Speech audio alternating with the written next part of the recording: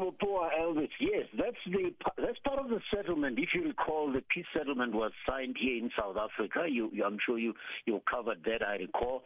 And Tigray and the TPLF, let's say, and the government of Ethiopia agreeing to cease hostilities. But as you know, part of the discussions were about humanitarian aid and the ability of the world to help those distressed communities. But also, as you help with humanitarian aid, you must also restore normal day-to-day operations, and banking is part of that. It's not the most advanced system, but at least 7 branches that are going to be affected here in that region. It's many branches, about 61 or so of the commercial bank, and because of the restoration of peace, it will be one of the services that will benefit. Then, here close to home, Namibia and even Senegal, they've joined African Petroleum Producers Group.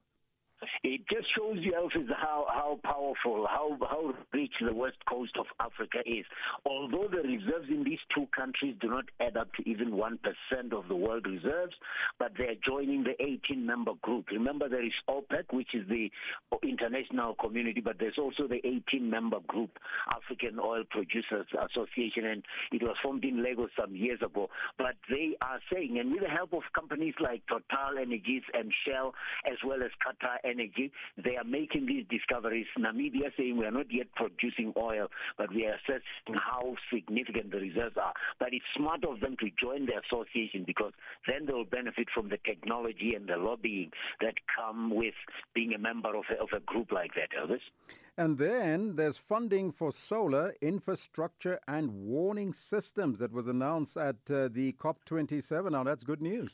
Yeah, the controversy of solar energy and cleaner energy and disaster relief and all that, but it all is in the name of climate change. Elvis, COP27 in Sharm el-Sheikh in Egypt going on, and all kinds of deals being sealed.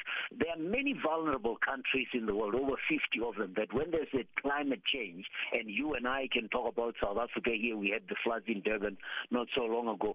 When you don't have the means or the resources to respond, you can end up turning a natural disaster into a permanent damage situation. And this is just what Germany is saying. It's making its contribution, but I'm sure you are aware of what has been happening at COP27. Let's see what this climate change discussions can do. I'm worried that we are talking about them from different sides of the lens, but at any rate, at least we are talking. Let's hope that talk translates into action.